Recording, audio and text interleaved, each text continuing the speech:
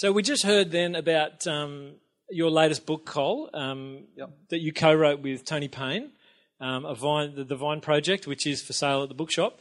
And you'll be doing a workshop on that tomorrow, which is available to everybody to come to that workshop. But we just wanted to take a few moments to reflect on this and what came prior to it, which was this book, The Trellis and the Vine.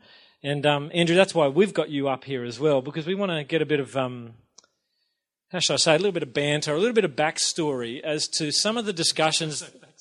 Backstabbing. You could turn your backs to each other. And as to some of the discussions that led to this next book. So what I'm going to do is I'm going to start with you, Andrew. I'm going to say, Andrew, do you have another mic? Or I'm going to give mine to Andrew and then just let you guys go for it. Yep. All right. We don't have another cordless, do we? And that's the problem. No, we'll blame Scott for that. Only 2 cordless. When this first came out, Andrew, I believe you got a copy of it and you took it away on holidays with you and you read it while you're on holidays. How did you feel when you first read Trellis and the Vine? I'm looking forward to this, Andrew. I'm just checking the hand behind me. We had an advanced copy that we took on holidays with us because I think the book, you were trying to get it done quickly, and so the timing was such that we had to read it on holidays.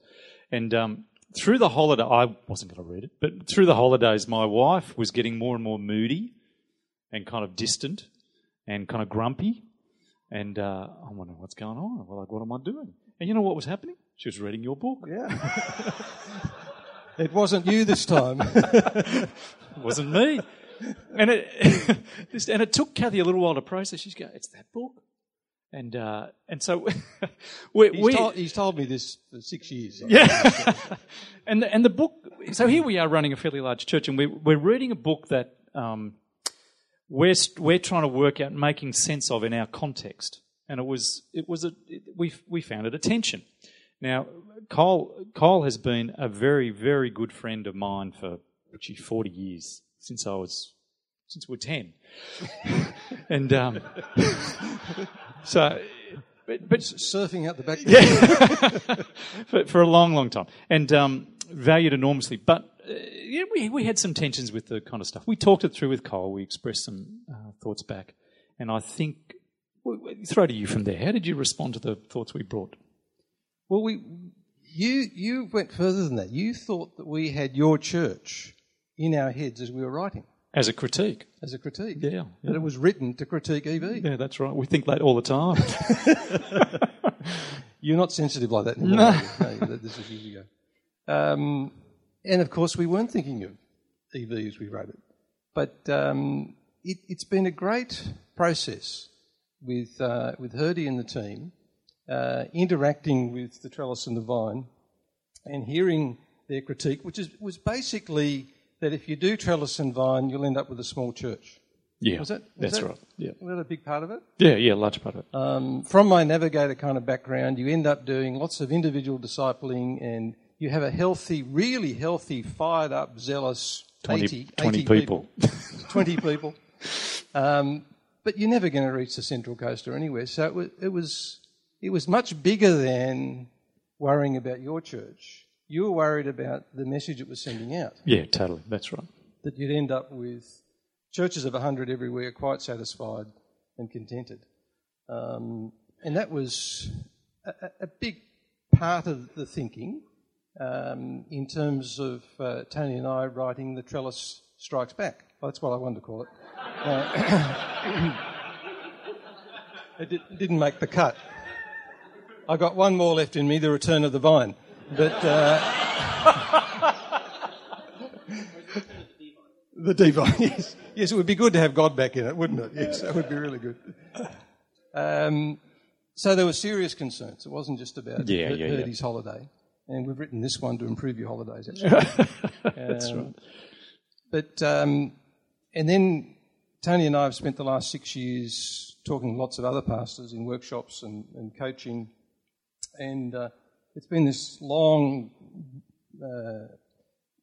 really interactive, challenging conversation because in any of these books about ministry, you're talking about God's church and you really want to understand what the Bible's saying. And I'm going to go to my grave not really feeling like I've understood enough about ministry and church.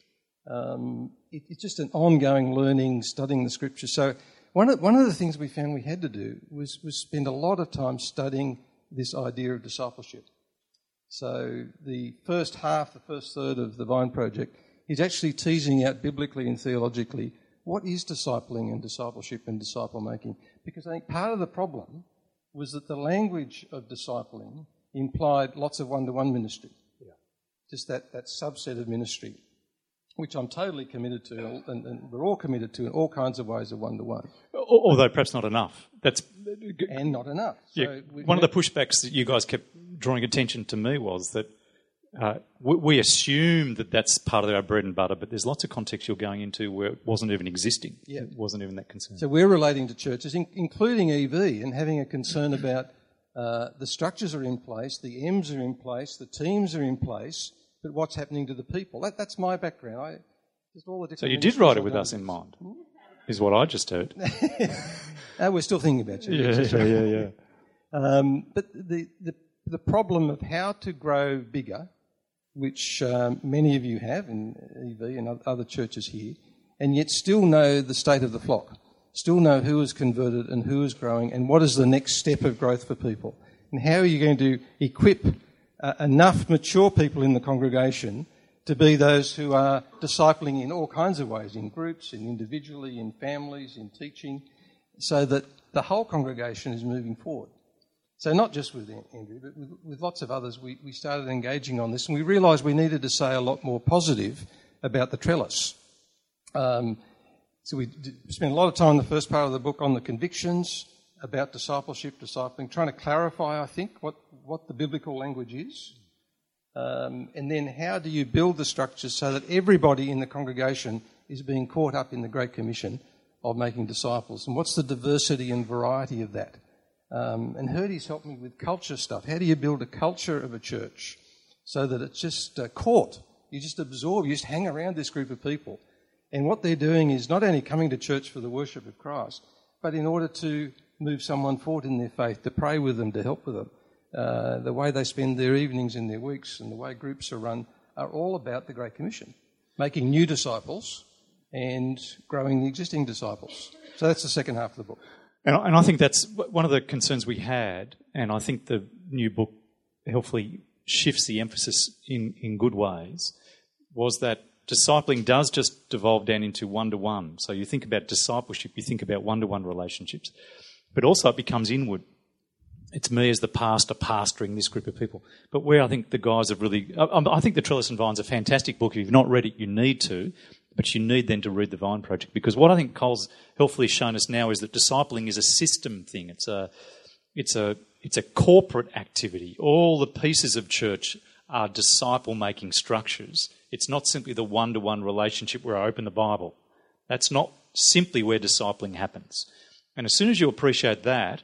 what the book then begins to think through is, well, how do I make the whole, from the pulpit to all the ministry teams to every piece I'm running through church life, how do I make that operate as a disciple-making engine that enhances and builds and grows the whole, even adds to the one-to-one, so it's better. Yep. So I think that's hugely powerful. So when you read in the Vine Project the language of culture, it's really very similar to the language of system that EV and many other churches talk about, how to get the whole system built on the convictions of making disciples, but the whole fellowship doing it together. Now, if you want to pick the bits that Herdy corrected as he read the draft, a couple of guys, Craig Tucker and Andrew, we asked to read it carefully. Every time it says, make more disciples, or keep growing more disciples, every time you see the word more, that's come from Andrew, right? And that is really helpful to us, because that is the Great Commission, to go to the nations. So those crazy dreams that were being expressed this afternoon about everyone and 10,000 in the whole city, that's exactly it. And that's not my area of expertise. So we do it, we take it as far as we can in the Vine Project with as much that Tony and I could add. But I really love this movement here. Every time I come to it, to Multiply. I've been to most of them now, because there's something about the passion to reach more, to go to the whole neighbourhood, to go to the whole community, and to gear things up to be able to do that. That in one step is another whole, it is the third book in a way. You're writing a book.